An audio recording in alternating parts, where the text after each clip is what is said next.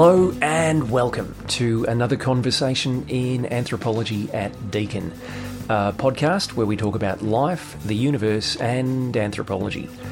Usually, a few of us from Deakin sit down with a visiting fellow anthropologist to talk about their work, about the state of the discipline, and what anthropology has to tell us in the 21st century. But this episode, I've been to visit Washington, D.C., and the 2017 annual meetings of the American Anthropological Association. So, for today, I'm Deakin Anthropology's roving foreign correspondent, and I've caught two of my fellow anthropologists in a lull in the typical conference melee of workshops, panels, meetings, and more meetings. All three of us contribute to the subfield of discard studies, and so we've taken a few brief moments to talk about waste, about the conference, and about anthropology. I'm David Giles, lecturer in anthropology at Deakin University, and I'll be speaking with Elana Resnick from the University of California, Santa Barbara, and Chloe Ahmann from George Washington University. We join them now somewhere in the Omni Shoreham Hotel, Washington, D.C.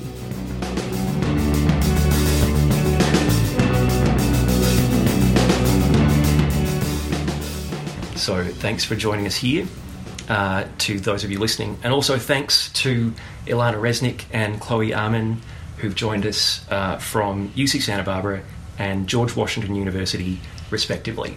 So Elana is an assistant professor at UC Santa Barbara and works on waste management and processes of racialization and scavenging.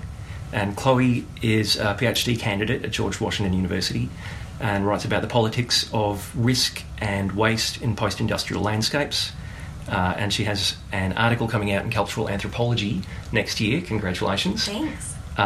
Entitled, It's Exhausting to Create an Event Out of Nothing, Slow Violence and the Manipulation of Time.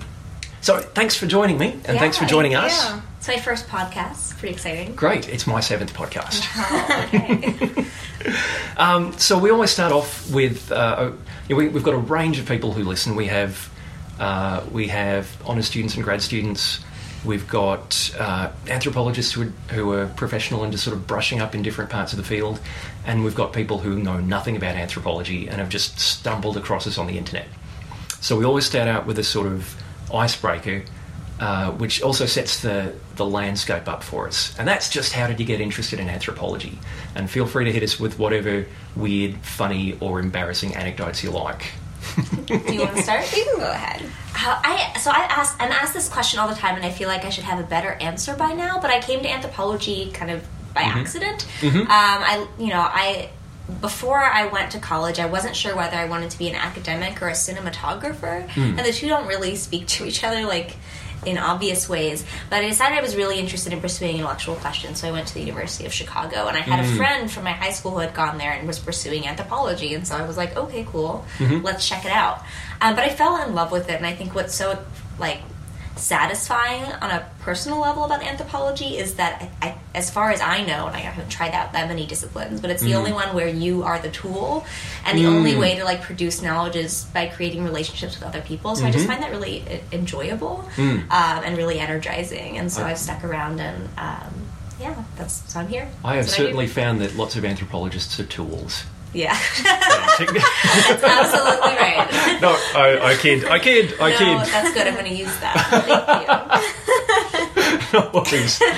Yeah. No, but so my grandfather he was at Chicago in the 50s in the school of sociology. He quit to do civil rights work. But I always think about, and I'm always asked about, because I'm an Americanist, what's the difference between anthropology and sociology? Right. And sociologists have instruments, right? They have surveys, and they use statistics to come at their knowledge of the world. And in anthropology, you are the instrument, you are the way in which knowledge is produced in your field site. That's I guess that's kind of terrifying, right? But it's also really exciting. Yeah, absolutely. So what makes you a good tool? Why? Because I think maybe a lot of us have had the same experience, where we sort of already felt like we're almost born into being a people watcher somehow. Yeah. What made you feel like a good tool for anthropology? I don't know what the answer would be if I worked in any different place, but I work in a neighborhood where before I was an anthropologist there, I was a first grade teacher.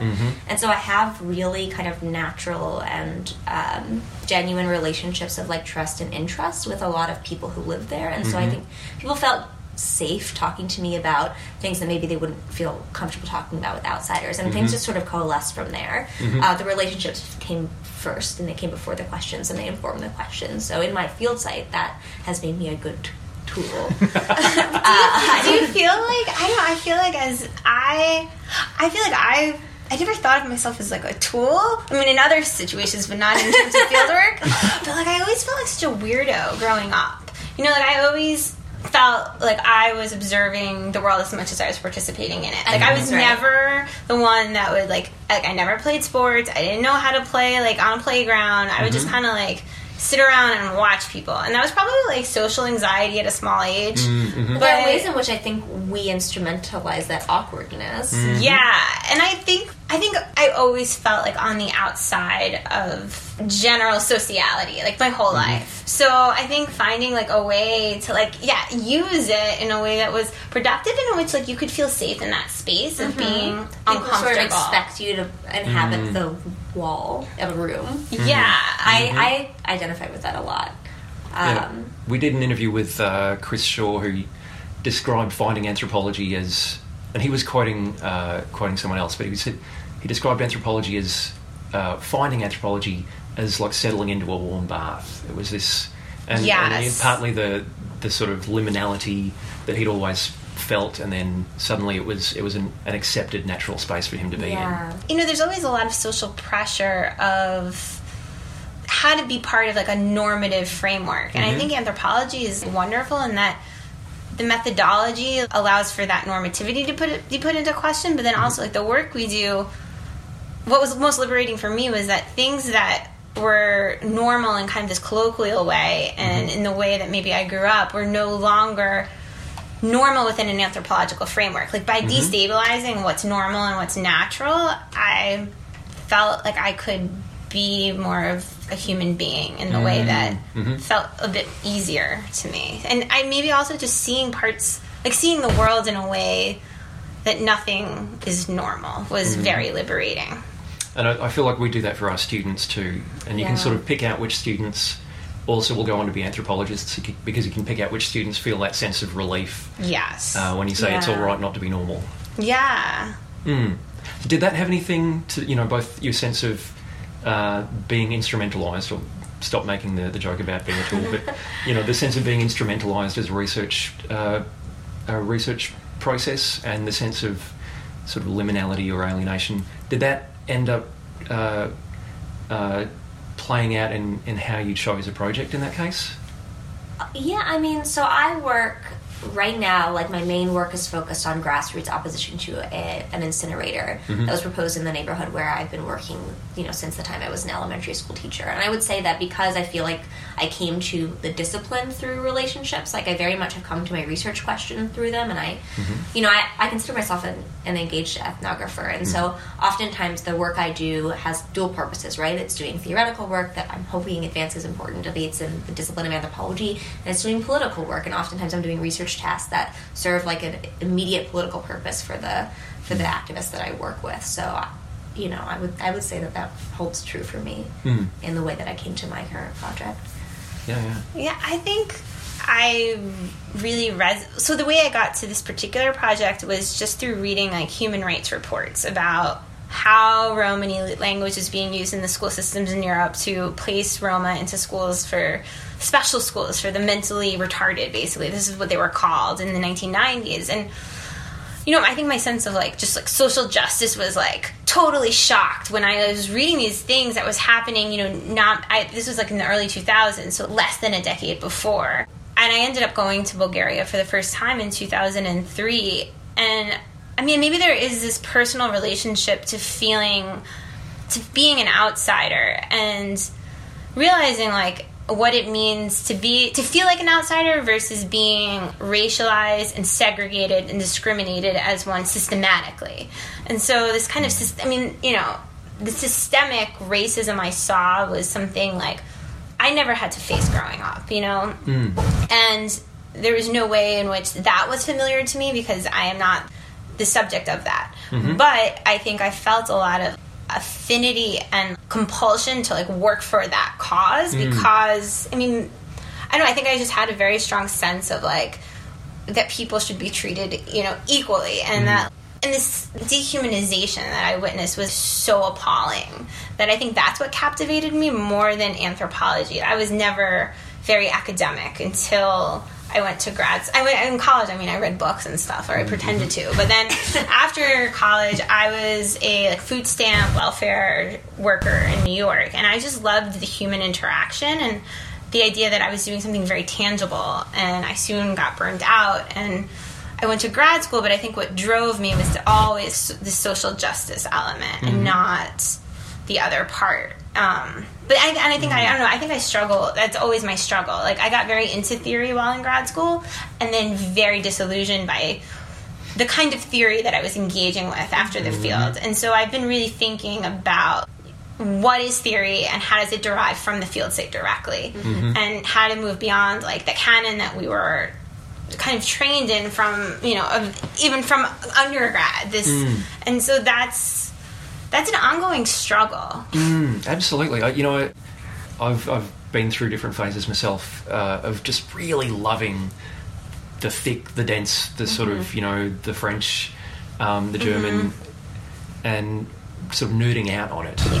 And then I feel like the paper that I wrote for this year's panel was way back to basics, and I certainly found myself theorising, but not, you know, I found myself abandoning a lot of words I think I would have used 2 and 3 years ago, and using using the word people instead of the word subjectivity and that sort of thing, because I was thinking about relationships with the people I was working with as I was writing, and I feel like that's always a tension to struggle with. Something I've been thinking a lot about lately is, you know, the fact that the people that I know from the field are theorists of their world as well, and like treating their work as theory, as opposed to theory to be translated into theory, right? Into the canon of theory that we know and work with. Really changing in my writing and in my speaking and in my own mind the relationship between theory and data when your data is in fact a theory of a world.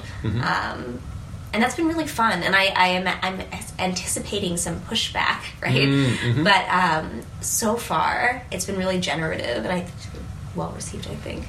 So how do you feel like the theory, I won't use a word like folk theory. Because I wouldn't. Yeah. But how do you feel like the theory that the people you're working with produce compares to the sort of high theory that anthropologists produce? The article that you so generously plugged for me is, it's taking on what I would say are pretty loud debates, or like a pretty loud discussion within the environmental subfield on slow violence. And there are some big names writing about slow violence, and they're saying really interesting things, and many of the things they're saying are kind of depressing. Like, slow violence is hard to represent, and it's hard to perceive, and people who experience slow violence, it's hard for them to act with intentionality about it. And in my field site, people are, I would say, who have experienced slow violence over a 200 to 300 year period, are theorizing new relationships between time and politics, and actually treating time as an object of tactical manipulation. So rather than simply experiencing time as like a medium of vulnerability, like they're treating it as an arena of doing politics. And like that is a studied response to a condition that I think has something to say to a disciplinary debate. So that's one example. I mean, there are a bunch. And I just find that really exciting. Like, those are exciting conversations to have, and you can have theoretical conversations with interlocutors without, like, you know, having to call on Foucault or something. But I guess what do you think calling it theory does for us, right? Like, why do we need theory at all? Like, I wonder, like, could we have an anthropology? What does theory do for anthropology? And, like, I don't know. Like, because I totally 100% agree with you. People that we engage with in the field every day, like, have their, you know, conceptions of the world, and they're constantly analyzing everything, and much in the way, like, you know, all the white guys we read and, you know, in our education programs are. But what is it? Like, what is really theory? You know, and, like, sometimes I just stop, and I'm like, but what is it? I mean, I feel like I've heard anthropologists use it in different ways, just in this sort of offhand way. You know, I feel like I've heard people who I think have quite a complex, nuanced thoughtful analysis of what they've just done turn around and say, but I still need to theorise it, or I haven't theorised this yet, and they're implying that theory is this other realm of expertise that that it takes a long time to master. Yeah. And that it's exclusive. Yeah, I find that question is easier to answer ethnographically than in the discipline. Like, when I see my colleagues in the field theorizing, it's easier for me to name that than maybe what we're doing. In the field, among the people that I work with, theorizing is when they step out of the day-to-day kind of attritional work of doing politics and have, like, intellectual debates about the meaning of that work, about the efficacy of that work, about ways in which people have done that work in the past and what has come of that. When they like notice phenomena in their world and name them, and then put those categories to work. I mean, that's very analogous to what we do in a lot of ways. But like when they create a space outside of the everyday to think on like a meta level about what they're doing, like that seems to me to be another kind of experience or interaction. I always think of a different nature. I always think of what Bell Hooks says about learning to theorise at an early age because she needed to. I think she's talking about before university. She had to theorise just to figure out why these things were happening to her and why they hurt so much. Yeah. And she needed an explanation, and it was theory to her. Yeah. And that's something that she works with her students, which is also a way of saying theory should do this work for you. Yeah, I think that's right. I wonder, maybe I should ask you about your own theorising then. I know a little bit about each of your work, and so maybe I wonder if I can ask you about your own theorising and also about the larger field of discard studies.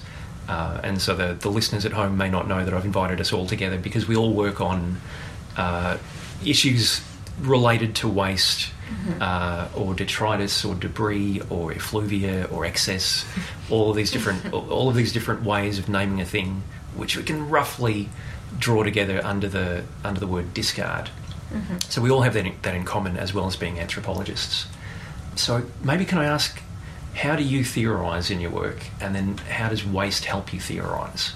So I originally had a project that was not related to waste at all. I was working on NGOs in Bulgaria and Romani activism and social movements, and the landscape of the social movements and this NGO sector had drastically changed from the period that I had done preliminary fieldwork in to when I went back after Bulgaria joined the European Union in 2007 due to funding changes. And the way I got involved with waste had to do with structures of urban visibility. So that was my first kind of question, was why are all of the people wearing fluorescent uniforms and sweeping streets, speaking Romani, and why is it the only space in which Roma are highly visible in an urban setting where you have a very, very large Romani population? And so kind of thinking about how visibility gets structured was like my first maybe big question. And from there, I kind of developed this project that was about, I really didn't want to do a project that was about like identity politics. And I wanted to do something that was about practice. And I wasn't sure where I was going with it, but I was like, what are people doing? How does waste get managed within the city structure? So it was very much about like urban space and waste management practices and how that overlaps with racialized labor. And so that meant not only working with Roma who were street sweeping and going through trash, but also other kinds of waste labor. For example, like the CEOs of waste companies who are on a very kind of different side of like the spectrum, and EU policy and municipal structures. And so I developed this like kind of multi-scale like approach to waste. So for me, it started with this intersection of visibility within the city and racialized labor. And that's how the project developed on waste. So I was never kind of just abstractly interested in waste at all. And I was never considered myself an environmentalist. My heart and my like motivation was always related to kind of racial justice within Bulgarian European framework where race is still believed not to exist. So then waste became like an avenue of looking at social practice. And in terms of theory, like I'm still going through the debate of where the boundary of ethnography and theory is. Mm-hmm. So I think a lot about materiality and how something that is a social construct like race that has very, very real effects becomes materialized, and how can we trace that, and what is the political ramifications of having a materiality of race. And I think it comes from like a lot of my own like political and social beliefs of working in a place where I had to fight so often to even say that race exists and racialization exists within this context. So that's kind of where I'm at. But in terms of what my theoretical contribution is, I'm still not able to separate that from my ethnographic contribution. And I don't know if I'm ever going to. I don't know if that's a problem. I mean, I feel as if a lot of us are... and it comes back to the question of whether we call it theory or not. If theory is this kind of rarefied thing that you have to do for years before you can call yourself a theorist, then maybe not. But then if theory is the kind of lived way that we make sense of the world, I feel like lots of us who do discard studies didn't begin with a question of waste, just as you say. We began with other questions, and it turns out that we're watching processes of devalorization. We're watching processes of exclusion, and waste becomes a question that we have to ask. No, I mean, it was similar for me. Like, waste was never my object of study, but it's something that kept asserting itself when I was trying to think about other things. So I work in a landscape in Baltimore City, South Baltimore. It's a late industrial landscape. Most people know it as the setting of season 2 of The Wire. So it's this waterfront factory town that's been dealing with industrial decline since the 1980s. And in that show, it's described as a place where Stringer Bell's crew dumps bodies, which is actually like a pretty apt metaphor for the ways in which this place is figured into the Baltimore imaginary. But it's a place that's managed multiple forms of risk since the 19th century, from quarantining lepers and smallpox victims during the Great Wave of Immigration to supporting nuclear deterrence with its Cold War chemical holdings. And there's like a slew of other, like, what I would consider future-oriented risk management projects in this space that have been taken on by multiple levels of government, city, state, and federal, and multiple private companies for centuries. And so, you know, I've always been interested in these, like, projects to intervene in the future from the present. And what waste has done in this place is kind of asserted itself as, like, you can't just abstractly think the future in this place because of all of the built-up remains of these previous attempts to do so, and the ways in which they weigh on attempts to imagine and enact environmental futures. And so that's kind of the way that I've been thinking about, well, the way that waste kind of inhabits my site as like a foil for concepts like risk, which present themselves in the literature as almost exclusively as issues of futurity, as ways to turn the future into an object of governance, or to calculate things that are uncertain, or to do things in the present that stave off, you know, futures that you're not into. My field site, and this is why I agree that, like, ethnography and theory are so intertwined, like, it requires a reorientation of that understanding of risk's temporality to account for the cumulative.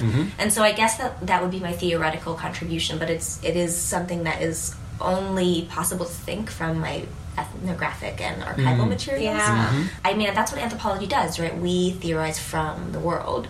Right? I mean, that's what good anthropology does, right? There's plenty of anthropology that takes theory and applies it to the world, but it's hard to come up with new ideas that way, I think. I wonder if I should ask you, because I know part of your work is about how the futures are leveraged as a political reality. And you've used the phrase future as a political object in your work. What does that mean to you? Well, it's a little bit about what I was talking about, about how state projects in the place where I work have always been focused on the yet to come and how to manage that. And often the effect of that is not attending to the, like, existing and protracted forms of violence that have affected bodies in this region. So, like, toxicity is a really good example. Toxicity is slow, and it's not attended to with these future-oriented frames that focus on, like, the to-be event of, for example, World War III. Like, there's a lot of, like, Cold War mobilization planning going on in this space. And in the process of doing that work, the kind of long-term, less visible, protracted forms of toxic accumulation, they don't fit in a future-oriented framework. I'm starting a project that I'm really excited about on vacant housing in Baltimore City, which in many ways, like, materializes Baltimore's long-term disinvestment and neglect of its citizens. And at this moment in Baltimore's political sphere, vacants are being reconfigured not as symbols of protracted neglect, but as climate risks under like the field of climate adaptation planning. So they become obstacles to anticipated weather events. And I'm really interested in that shift. Here's a future-oriented project to prepare the city. It's like update infrastructure to deal with weather events that we can expect to come with climate change. And in the process of turning to the future, all of the ways in which vacant housing materializes history, and a history, a particular kind of like violent history, it goes away. So that I'm interested in those like temporal relationships in my site in a number of different ways. And it feels like that could apply to a lot of realms where we're writing about waste. Where waste is. That's so interesting, because I haven't dealt so much with this idea of futurity, but my new project is about nuclear power plant decommissioning. I've just sort of started the preliminary ethnographic research, but this idea, what is the lifespan? It's like, does it have a life? Nuclear waste is so interesting because of the time. Yeah, and you have this metal that gets decontaminated, but it's all based on regulation. It's decontaminated to a point, and these things don't just go away. The lingering and your mind can't even like conceive of how long these things last. So it's like I'm now kind of thinking about that and what happened. It's in some ways the kind of waste I was dealing with before was like this household waste. We never talked about toxicity. That was never something that came up, and the lifespan of waste was so contained and so knowable. And now thinking about nuclear waste, and how do you know when it's when that waste is safe enough, and who can touch it and who can't? I mean, nuclear waste is so interesting to think with. Efforts to think about like the symbols that will signify where nuclear waste is buried, this lifespan of its danger, its hazard qualities, they outlive any human language or sign system. So like imagining how you will tell people, tens of thousands of years in the future, like not to touch this. I've read a little bit about that challenge, and it's so fascinating. Yes. Like what profound to think about, like how we have already created materials and generated wastes that determine our ability to sustain life more into the future than we have existed in the past. Like, that's just wild. And it forces us to think about sociality in a kind of temporality. Across, millennia. I mean, sometimes Benedict Anderson talks about the nation as being this thing that's imagined to go on forever, but in more embodied terms, it forces us to think about embodiment in a virtually infinite way. Yeah. What's always been so interesting to me about waste is that I think it materializes a lot of these time questions and time problems and forces you to think with them. And it's especially interesting because the act of throwing something away is like, Josh Reno writes about this a lot. Like, it demonstrates a desire to not think about these problems and not think about these insecurities is not quite the right word, but like the fragility of all of this stuff. This reminds me of something you said earlier, and it might come back to this question of racialisation too. The notion that a wasteland is, amongst other things, a place where we dump bodies. Yeah. Metaphorically and sometimes literally. And I've, in my own work, found waste a way to talk about embodiment that sort of sidesteps some of the more intangible ways that we talk about identity, subjectivity, and social personhood. So I appreciated what you said at the beginning, where you wanted to find a way to talk about race without doing identity politics. I hope that's not No, that's exactly right. Yeah, I've been looking for the same thing too, and especially I write about homelessness, and I write about the ways in which people are multiply excluded. People who are homeless are disproportionately people of colour, disproportionately queer, disproportionately disabled, and yet they're not homeless because of all of those things, and yet of course they're homeless because of all of those things. So how do we talk about the process of exclusion? And waste gives us a way of thinking about the hard embodied politics of, in this case, being relegated to the same spaces as trash.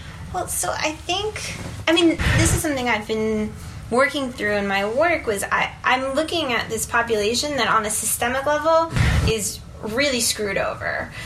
for centuries, and it's getting worse with European Union accession. All of these moments that could have been so potentially transformative in a positive way for Roma throughout Europe have actually functions to racialize them and in many ways like trashify them. Roma have been deported from France, and they're being further segregated into communities into these totally segregated neighborhoods where infrastructure is further decaying. So, as time goes on, things, due to the elements and due to lack of state intervention, just decay more and more. But what I'm showing in my work is how waste also functions for many people in their humor and in how they're dealing to get by, because that's the thing. They're not always thinking like, I'm Roma, I'm racialized. How is this about my identity? And how is this about my marginalization? They're most of the time thinking about, I gotta feed my family. I gotta plan this birthday party. I gotta get by. Mm-hmm. And so how does waste also function as a vector of transformation that may be in some ways hopeful and transformative, not always people are in trash and therefore they are trash. And that's where the project started. And what happened was, throughout the research, as it always is, you kind of have these, at least I had these ideas of what I thought I would see, but in practice, I laughed a ton. Like my research, I had a great time doing research because the people I was working with had just a great sense of humor about about the conditions they were living in, which they had very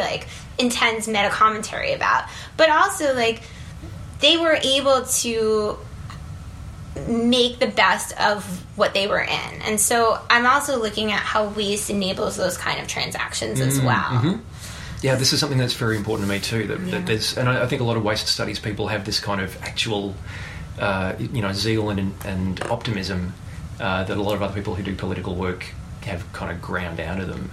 Yeah. In Baltimore, absolutely. I see this more with the vacant housing stuff, but if for the city, vacants are climate risks, and for many residents, they're signs of proof that the city has abandoned them. Housing activists in Baltimore see vacant housing as the substance of imminent critique and an opportunity for transformation. So you talk about homelessness. Baltimore has 40,000 vacant homes, and at any given night, 3,000 homeless people. So housing activists are look here, in our waste, we have this beautiful opportunity to change the way in which we do land and ownership and housing for residents. So it's been really a fun place to think about how one object can sustain political possibility and not depending on your orientation toward it. I've sometimes talked about the possibilities that grow out of that as abject economies. Well, also, I'm suddenly looking at the time. Can I just ask where you're going? Tell us very quickly what your next step is. I am going to meet a friend and colleague of Anthropology of Bulgaria, and then I'm going to spend the night going to receptions and enjoying life a little bit. That's what we do at the AAA. It's my job market year, so I'm actually going to not enjoy my AAA. I'm going to prepare for an interview, but this evening I'm going to a workshop called Anthropology and Environmental Futures. How do we write the present? And so I'm really excited because this is stuff I've been thinking about and talking about over the last 30 minutes or whatever. So that's really fun, and it's over dinner. So that I'm excited about. That's great. Fantastic. Well, thanks for joining us. Thank you. This was really fun. Yeah, and we'll look forward to seeing you in Australia sometime. Oh, yeah. That'd be great. Okay. Anytime. Thanks a lot.